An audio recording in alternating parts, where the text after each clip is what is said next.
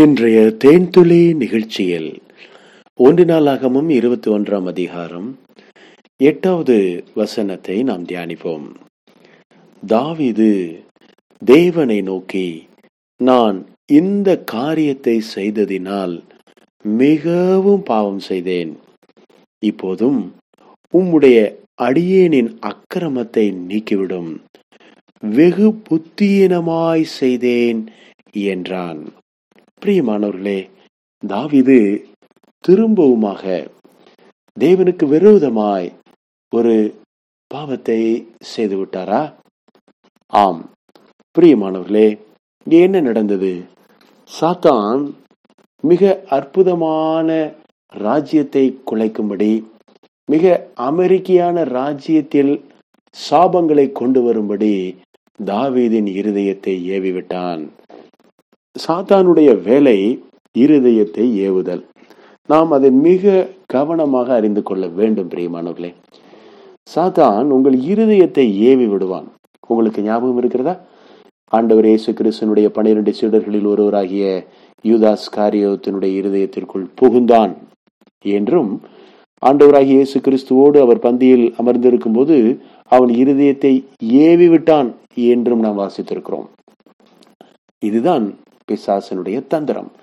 அவன் பழைய பாம்பு, வலு சர்ப்பம், ஆகவே பழைய ஏமாற்றக்கூடிய சரக்குகள் அவனிடத்தில் இருக்கிறது. அவன் பொய்யனும் பொய்க்கு பிதாவுமாய் இருக்கிறான் அல்லவா? பிசாசின் தந்திரங்கள் நமக்கு தெரியாதவைகள் அல்லவே. நாம் சாத்தானை குறித்து மிக தெளிவாக, அவன் தந்திரங்களை குறித்து மிக தெளிவாக அறிந்து வைத்துக் கொள்ள வேண்டும்.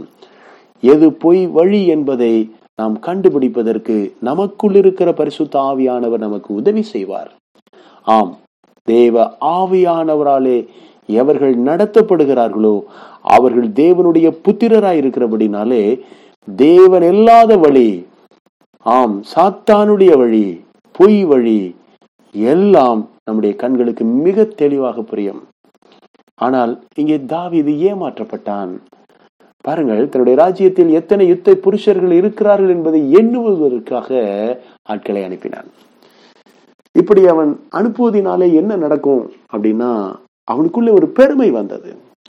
இவ்வளவு பெரிய ராஜ்யத்தில் இவ்வளவு அருமையான யுத்த புருஷர்கள் இருக்கிறார்களா நமக்கு, அப்போ நம்ம இன்னும் பெரிய யுத்தங்களை எல்லாம் செய்யலாம், நம்ம பெரிய ராஜா தான் என்ற நல்ல எண்ணங்கள் உள்ளே வந்தது.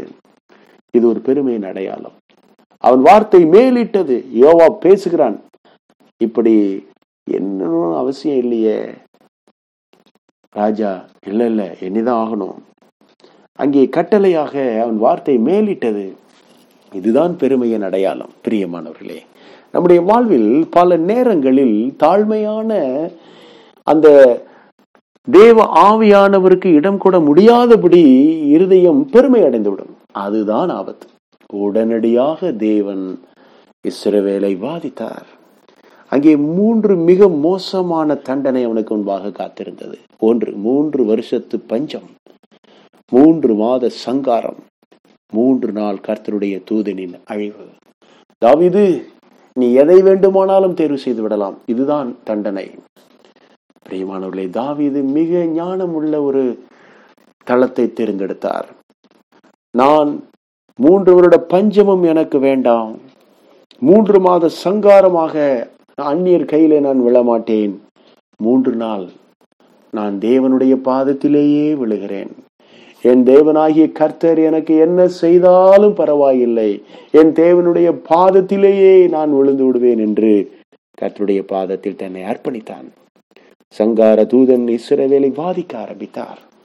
பாருங்கள், எருசலேமின் மேல் தன்னுடைய கரங்களை நீட்டும் போது தேவன் எருசலேமுக்காக மனம் வருந்தி, போதும் உன் கையை நிறுத்து என்று சங்கார தூதனை நிறுத்தினார்.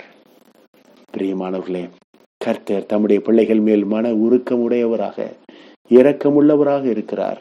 தீங்குக்கு மனஸ்தாபப்படுகிறவராக இருக்கிறார்.